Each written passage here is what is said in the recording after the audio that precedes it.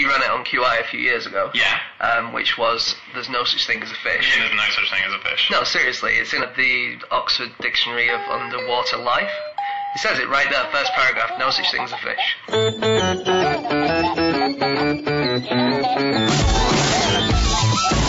Hello, and welcome to another episode of No Such Thing as a Fish, a weekly podcast coming to you from the QI offices in Covent Garden. My name is Dan Schreiber. I'm sitting here with Anna Jasinski, Andy Murray, and James Harkin. And once again, we've gathered around the microphone with our 4 favorite facts from the last 7 days, and in no particular order, here we go. Starting with fact number 1, and that is Jasinski. Yeah, my fact this week is that in 1874 there was a plan to transport dead bodies from all over Europe to Mount Vesuvius and throw them in. Is this the plan of a supervillain? Well, maybe. So it's reported in a couple of newspaper articles from the time. There's one article in the Daily Gazette for Middlesbrough, which describes how an American company has got some capital to erect railways or have trains running all over Europe, and it takes people who have died who want to be cremated in Mount Vesuvius, and it runs them up Mount Vesuvius, and then it tosses them into the burning lava below. And so I can't find any proof modern evidence of this. I can't find that the company ever happened, but... It seems strange that it would only be reported in the Middlesbrough Gazette. It does seem a bit weird. It's also reported in the New York Times in the same year. Okay. So it just tilts you in as the train passes. It just sort of tips the carriages over the edge, and then they tilt back on. Well, I think the train probably stops at the top, because in the other article it mentions that there would be some sort of a chapel built at the top of Mount Vesuvius where you could have a small funeral service before tipping your family member into the... It'd be better if the tracks went actually over the caldera and then just tipped them out as it was going. Or just if the bottom just opened up, you just drop them out. Is there always lava at the bottom? No, there's not. See, that's a weird thing that they always say with throwing people into volcanoes. I like that. This is what they always say. That's what they always say. If there's an active volcano, the fumes from a volcano are enough to kill you. So anyone trying to throw someone into a volcano would die immediately, purely just off the back of the fumes. No, you could do it at certain points. So there was one more source, which from 1878, which was just before Vesuvius had an eruption, I think, and it was like Vesuvius was getting ready. Is this in the and I think there's a moment, The West Lothian Butte. They were very European, the local papers. And I think it was sort of bubbling and waiting to erupt, and that's the ideal moment. That's when you want to catch it. There's a really funny letter that was written to the New York Times around this time about this idea, and it says, it's recently occurred to certain thoughtful and ingenious persons that the constant fire maintained in the crater of Vesuvius generates an enormous amount of heat which is wholly wasted. Occasionally a native Italian has inadvertently slipped into the volcano and has vanished so suddenly and completely that not even a trace of garlic could be scented in the air, and nothing but a silent hand organ and a bereaved monkey remained to recall the fact that a citizen of free Italy had flashed into flame and dissipated in the gases. And it goes on, because it's not just racist against the Italians. This is the New York Times. Even the stoutest British tourist who has toppled into the crater while searching for a good place to boil a tea kettle has disappeared before he could fairly mention his purpose of writing to the Times newspaper and denouncing the neglect of the local authorities to rail in the crater. Well, to be fair, they've got us to a tea, haven't they? Yeah. They've nailed us, yeah. Wow. Tea drinking and whining. I know sometimes we think journalism's always getting worse, but I think there we have definite proof that it sometimes gets better as well. Yeah.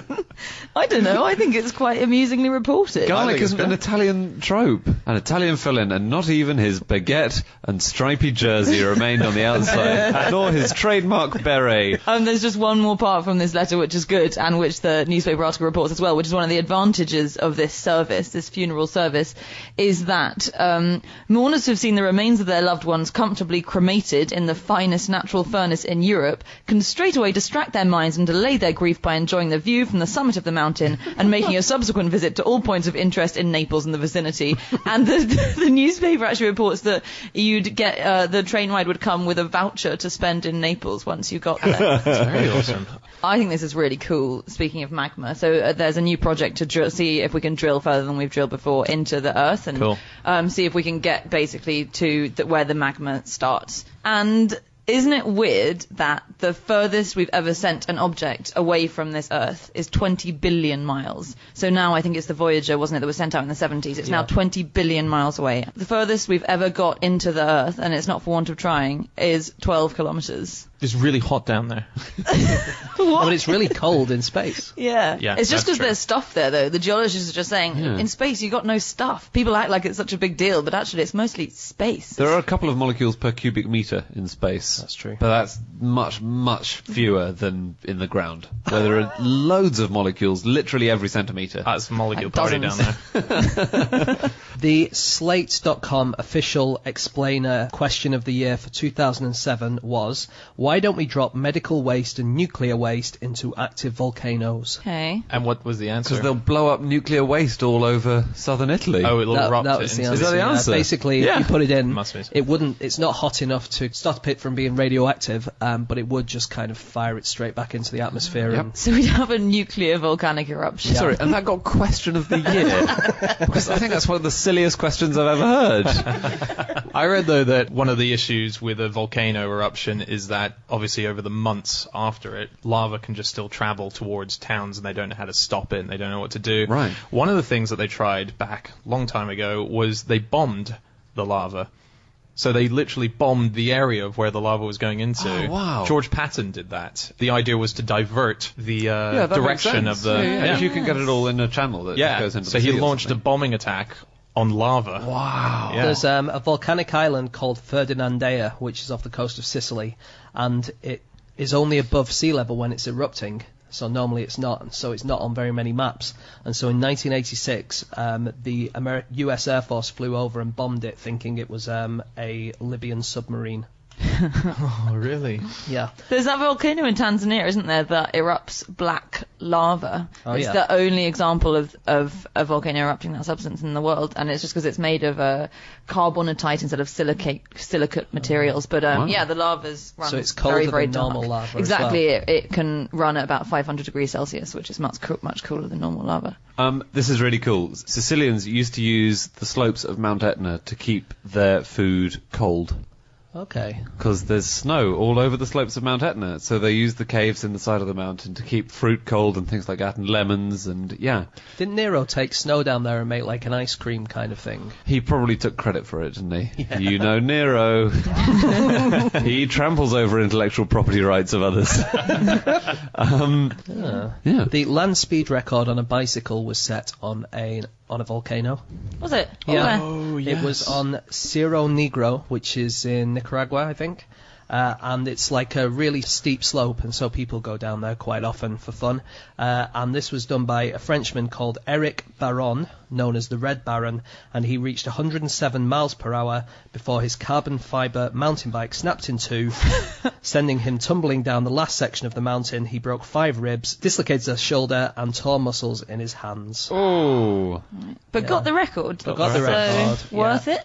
Do we know? Yeah. The thing I always see is when people are trying to break speed records, and that, for example, cycling, you cycle along with an enormous truck driving ahead of you, and you're really close behind it. Yeah. So you have to assess the speed quite carefully, and it's to get rid of the air resistance and Yeah, all of yeah. that. So that's right. if you're pedaling, whereas Yeah. this guy is just going down a massive mountain. He's just which is- freewheeling. Yeah, it's more like plummeting, really. Yeah. isn't it? Yeah. Feels like cheating as well. It's true. I was actually going to save this fact for later in the podcast because my fact's about running, but running is easier, supposedly. I read this earlier today and I couldn't believe it. Running is easier at about 20 degrees Celsius when the air temperature is there or higher because there are fewer molecules to get in your way as you run. Much easier in space, much more difficult when you're going through the air.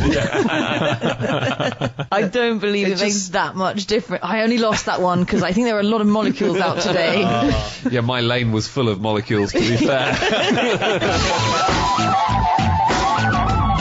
Okay, time for fact number 2, and that is Harkin. Okay, my fact this week is that in 2010, an abandoned wastewater treatment plant in Baltimore was found to be home to an estimated 107 million spiders, with a density of 35,176 spiders per cubic meter. I And just feel sorry for the work experience boy who had to count them. Because he didn't have a fear of spiders before, but he does now.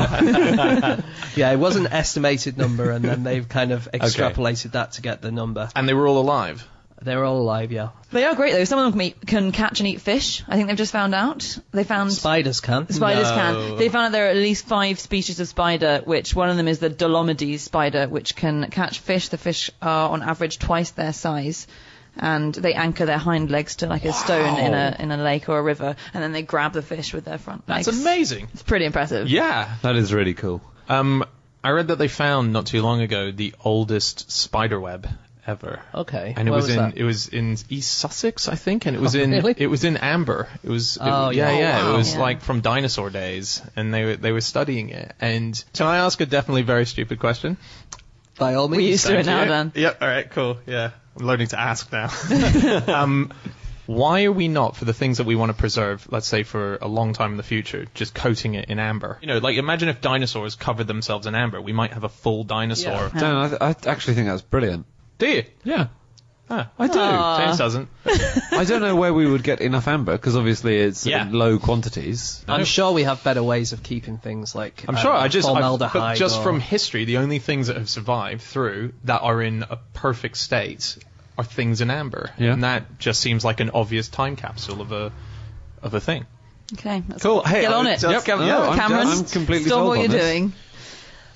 So why do spiders not get stuck on their own webs? Do you know that? Do they have some kind of lubrication around their legs? Well, nobody is 100% sure, but what it seems like is that they leave their glue on the webs in only little blobs all the way around, and they just simply tiptoe around it so they don't stand on their own bits of glue. And if they do stand on it, then it's a little bit of a pain, like getting, chewing gum on your shoe or whatever, but it's not that bad. But when a fly comes into it, he hits like 50 blobs at once, and so that's what makes them stuck, because they get such a big amount. So it's kind of like in a Bond film or something where you have to avoid all the lasers if you're a fly, like Catherine that, yeah. Zeta-Jones in that film has to creep around them. A Entrapment. maze of glue. Entrapment. Entrapment. Yeah. Good movie. Great film. Yeah.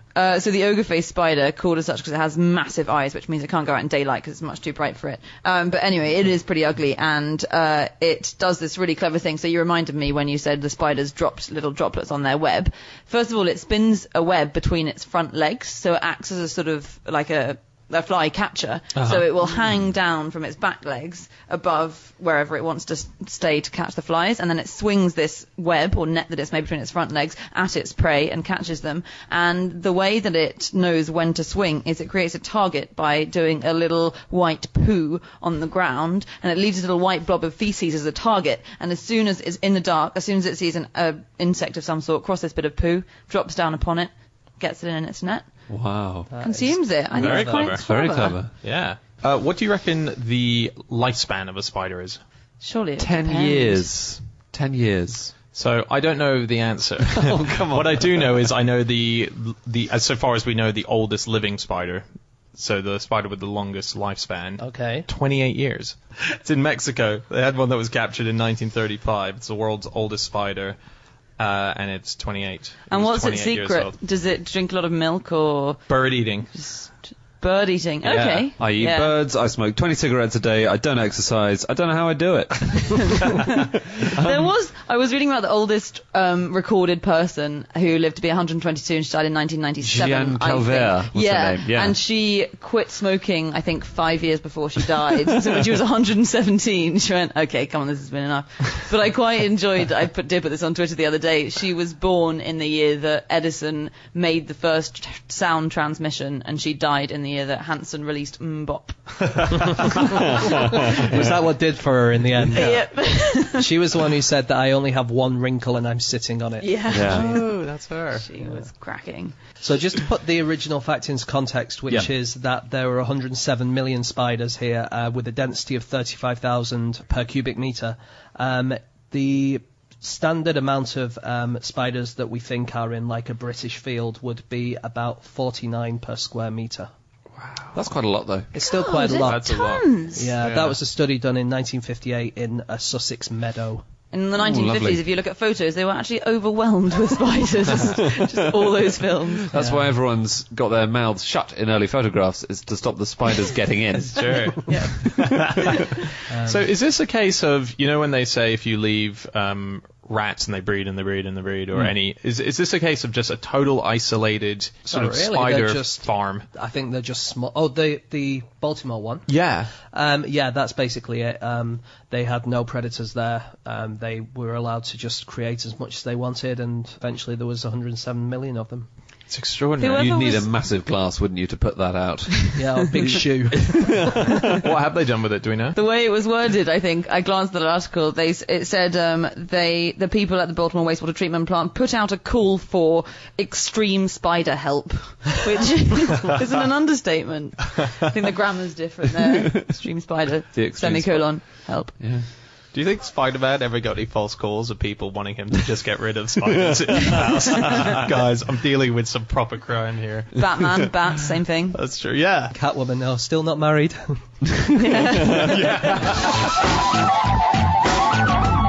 time for fact number 3, and that's my fact. My fact this week is that, according to the Vatican, the greatest pop album of all time is Revolver by the Beatles. Oh. I would have thought they would choose Abbey Road, personally, but shows what I know. Oh, yeah. Oh. The kind of joke that is greeted with a devotional hum. What, according to the Vatican? Well, it's the Vatican newspaper who did they published a list of what they consider to be the best albums of all time. Is the Vatican newspaper called the Praily Mail? It's called L'Osservatore Romano. I can't pronounce it. Which is a very funny pun in Italian. The weird thing is, first off, the Beatles were the ones who more famous than any band in the world for having an association with a fight with the church, when John Lennon said that the Beatles were bigger than Christianity. Oh, he said bigger than Jesus, but I thought he said than Jesus, but he also said Christianity would shrink and fade away in that very same interview. But I thought he said it despairingly. I didn't think he was celebrating the fact that they're bigger than Jesus. He was. It didn't matter. It was the very notion of what he said. I mean, it led to people were burning their records in the streets, throwing all their merchandise. There was a huge backlash. Really? Huge backlash. It was one of the biggest sort of moments of their career that they had to recover from. Wow. But so it's interesting. They've given him a pardon now. They've pardoned him for saying what he said. They said the Beatles were satanic music. But the list is just, I mean, it's just a mismatch. You don't expect the Vatican to be saying the Beatles, David Crosby, Pink Floyd, Fleetwood Mac, Donald Fagen. Donald Fagen is the lead singer of Steely Dan. So not even a Steely Dan album. A solo work. Spin-off. Yeah, a spin-off. It's like the equivalent of like nominating a John Bon Jovi solo album and not a Bon Jovi album. Like, it's just a very obscure choice. So I think this newspaper is trying to hip up, isn't it? I've read that the Vatican thought it was getting a bit dated. All this, we still love the hymns. Oh God, we like our big long robes and our cross necklaces. I think there was a movement within this newspaper to say, look, we're with it, guys. And so now they review Harry Potter, which is, again, has had issues with the church. They said that the Half-Blood Prince was good because it showed a clear line of demarcation between good and evil. That's interesting, because the Vatican's exorcist really didn't like it. He says it's satanic. Yeah. He also thinks that yoga is satanic. I think he needs to get with it. He's 89. Okay. Probably too late. There was a big feature about this paper in The Guardian, and it said that until 2007, this was kind of the old days for L'Osservatore, there were two kinds of articles. The first one was those in which a Vatican department had definitely directly intervened in, and they had a code for that, which was 3 asterisks placed above or near the article. But the other kind, the kind which didn't have the asterisks on, were those which had been written by L'Osservatore staff, but they were so careful not to embarrass anyone that these articles were totally unreadably boring. So you had a choice of reading either propaganda or tedium. But that's kind of changed now. I believe they've shaken it up a bit. But it's not exactly the official voice of the church, is it? It's in a weird place between official and unofficial. It's allowed in the Vatican. It's a paper that's kind of seen as a daily paper there. And it seems to have a lot of it's the place where if the Pope has something to say, there'll be the people to publish it. It's very much the Middlesbrough Gazette. Exactly. Do you guys know about the apostolic penitentiary system? Been through it, mate. Yeah. That's the title of our spin-off podcast. This We're 20 eps in. Right. No, what is it? So it's this tribunal. It's the oldest It's the oldest established body of the Holy See. It's existed since 1179, and it's where you go when you've committed a sin that's too heinous to be forgiven by a priest. So if you've got to confess something, you go to confession, the priest is like, whoa, out of my pay grade. Then you go to the Apostolic Penitentiary Tribunal, and there are 5 sins that are too evil. Should we guess what they are? Yeah, go on. I'll go for murder. Oh no, murder is easy. Genocide even is. You can get genocide forgiven by your standard priest. Can you? Yeah, you can. What? Yeah. Your local... How many Hail Marys do you have to say for that? Look, it takes a couple of weeks reciting in your route. So 3 of them are... Goosing the Pope. What's goosing Putting again? a finger up his bum. Maybe. Defacing his rings. So most of the Same thing. killing the Pope, you can't kill the Pope, that's understandable. Yeah. There are 3 which just apply to people who want to work for the church. So if you're a priest and you've been in any way involved in an abortion, then you have to go here to confess it Right. directly to the Pope. And if you're a priest who's been confessed to and then you've broken your oath not to share your confession. And then the only other one that normal people like us can commit, and we'd have to be sent to the Vatican, is if we deface the Eucharist. What, you mean at a local church, if I get Body of Christ and I drop it? I think dropping it is Yeah. all right. You can play the 5-second rule on it, can't you? That's probably the 3-day rule in the Catholic Church, isn't it? So it's more if you're doing it intentionally. There was a scientist in America recently, for instance, who drove a rusty nail through a bit of communion wafer, and I think the church was pretty pissed off with him about that. I like that. I just like the idea of the Pope listening to pop music. I don't think he does. It's obviously just this paper that's saying it. But there are a lot of... I like when you read about people who are in high power positions and they admit to liking certain things. So the Dalai Lama is very good mates with the Red Hot Chili Peppers and the Beastie Boys, which is just such a weird mismatch. But he recognized that he could put free Tibet concerts on, use the power of these pop stars, and he realized they're the people who spoke to people. So he became very good mates with them. David Cameron, do you know what his favorite album is? Coldplay? No. Is it a Coldplay album? No, he said that it was Dark Side of the Moon by Pink Floyd. Oh yeah. That But makes sense. everyone knows that that's a lie, because everyone knows that his favorite album is The Queen is Dead by the Smiths. But he can't say that now that he's Prime Minister, though he had constantly said that before becoming Prime That's Minister. very interesting. Really? Yeah. Then when he did say he loves the Smith, both Morrissey and Johnny Marr came out saying, you are not allowed to like us. They banned David Cameron. Yeah, that's ridiculous. It's not really up to them. I know, I just like them coming out and saying, it's ours and you're not allowed to like this. All musicians come out and ban politicians from liking their music. After a certain age, you shouldn't have a favourite album. You should have a favourite, I don't know, symphony. What's your favourite symphony, Andy? I haven't reached that age yet. What's your favourite album? Beethoven's Seventh is my favourite album. On niche newspapers, Yeah. can I Okay. tell you about my favourite one, which is Jail Mail, which is a relatively new magazine, and it's for everyone in the prison system. Oh, yeah. There are 2 others, which are called Inside Time and Converse, as in convict and verse, so converse. I think the Daily Jail would have been better, but Yeah. I'm not going to, I think it's a weekly anyway, so. But anyway, it was hugely popular, and it's had to double its print run for its next edition, and it has advice on what to do when you're up before the governor, and details of reading projects and how to find employment. And I just Is think it it's so written cool. by people by prisoners? I think a lot of it is, yeah. Former News of the World employees. Yeah, Oh, yeah. got a lot of journalists in there. I just think that's cool. Can I just, on the Beatles? Yep. I didn't realise that apparently their concerts all just smelled of urine. And if you looked around the aisles, you saw women's pee. And Bob Geldof has attested to this. So this is because women used to turn up and wet themselves so excited That's one true. day. These days, the Rolling Stones gigs smell of urine, but that's the act, not the... Okay, let's move on to our final fact, and that is Andrew Hunter Murray. My fact is that for the first 50 years of the Olympics, the only event was the 200-metre sprint. Which must have made the 2 weeks of the competition extremely boring in the most part.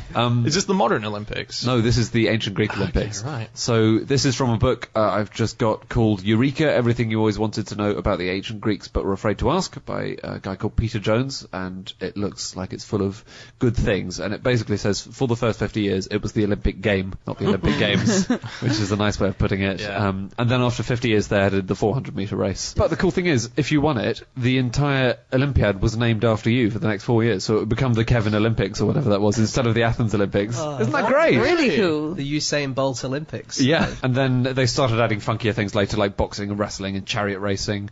After 200 years, they added a race in armour. Oh, that sounds good. Yeah, That's great. I read that was the race in armour. The only body coverings was a helmet and shin guards.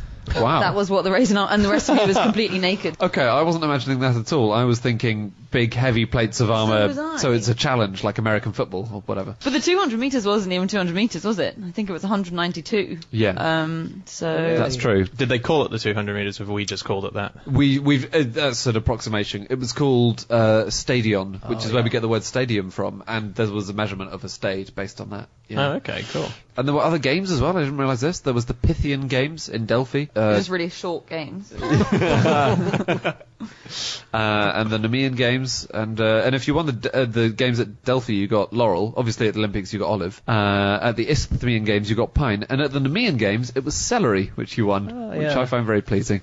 Where the Olympics were held in 2012 in London, that borough, Newham, is the most physically inactive borough in the whole of the UK. Oh, wow, That's good. Yeah. That's where I live. Is it? Yeah. Well, I live in Hackney, but I'm 10 minutes away from Stratford. 39.17% of people in Newham take no exercise at all. Where's Newham? Stratford's. It's 10 minutes away from where you live. Yeah, but I've never heard. He couldn't be asked to go there. In the 1932 Olympic 3,000 metre steeplechase, it was actually run over 3,400 metres because an official lost count of the number of laps. That's so good. That's so good. Yeah. You'd feel, and you'd realise soon after you'd forgotten, I don't know how many they've done. Yeah. And you'd wonder if anyone else would spot. You can the poor guy. Well, the runners, as they're coming in, as they're going to the final lap, well, and they're would've- looking at you and you're not saying anything. You're like, what? Another one? What do we... Yeah. Well, you'd just try and bluff it out, wouldn't you? Because you'd know if you stop them too early. You think, I definitely don't want to stop them too early because they'll really know. But if I make them do another lap, It'll look like it's their fault for being slow. yeah. So was the winner the person who crossed the boundary at the right time, or the person who finished at the wrong end time? I think it was the same person, but it would have been at the end when Oh they my God. officially Because you finished. must, embarrassing. and everyone must have put on a real burst to get to the finishing line, and then Yeah. no whistle, no crowds cheering, just That would really be a fun. great Olympic race, though we're not telling you how many laps. Oh, yeah. Wouldn't that be great? It would. That's a brilliant Yeah. idea. Sometimes it's 1, sometimes it's Yeah. 25. Yeah, that's a really good idea. Okay, so That would be torture. and then we put them all in amber at the end. This is It's a really good yeah. idea. So there's no adequate training Yeah. for it. Yeah. Cool. Well, that is the spirit of amateurism which they would want.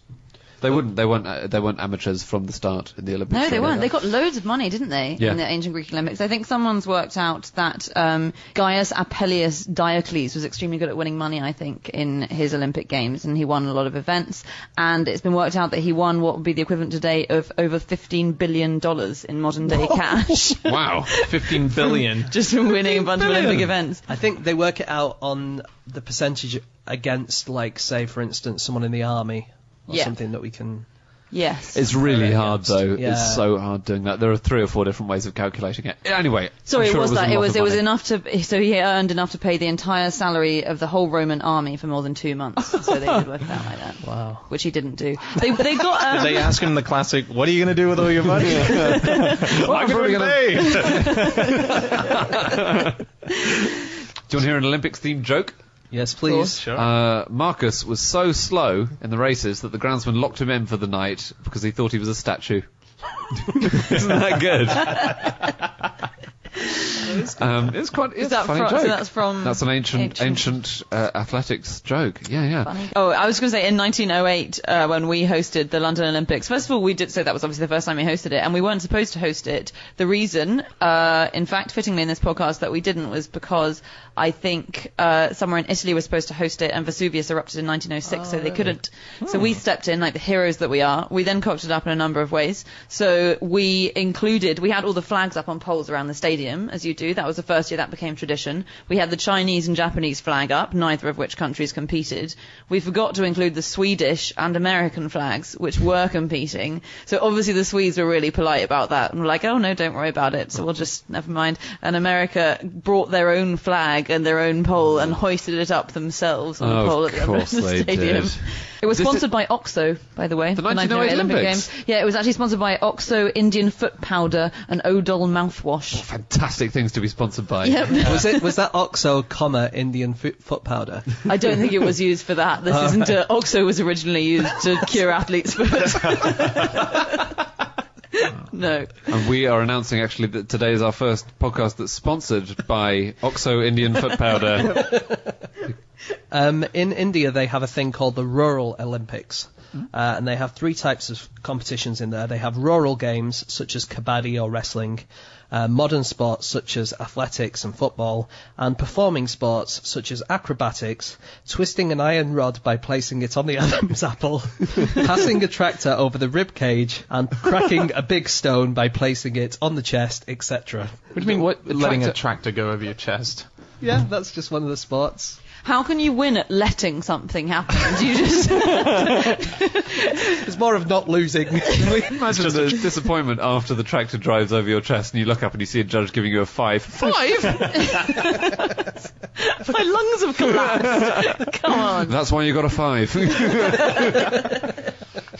I have a fact. This is really fun. They think that the starting position for running races at the ancient Greek Olympics was just standing up next to each other and with your arms stretched out in front of you, as opposed to the crouching still. What a funny way of starting a race. Isn't that brilliant?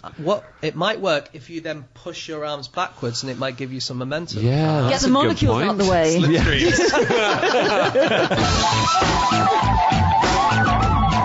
Okay, that's it. That's all of our facts. Thanks so much for listening, everyone. If you want to get in contact with any of us about the things we've said over the course of this podcast, we can all be got on Twitter, either at QI Podcast or individually on @Schreiberland for me, James, @Egg-Shaped, Andy, @Andrew Hunter M, and Anna can be got on. You can email podcast@qi.com.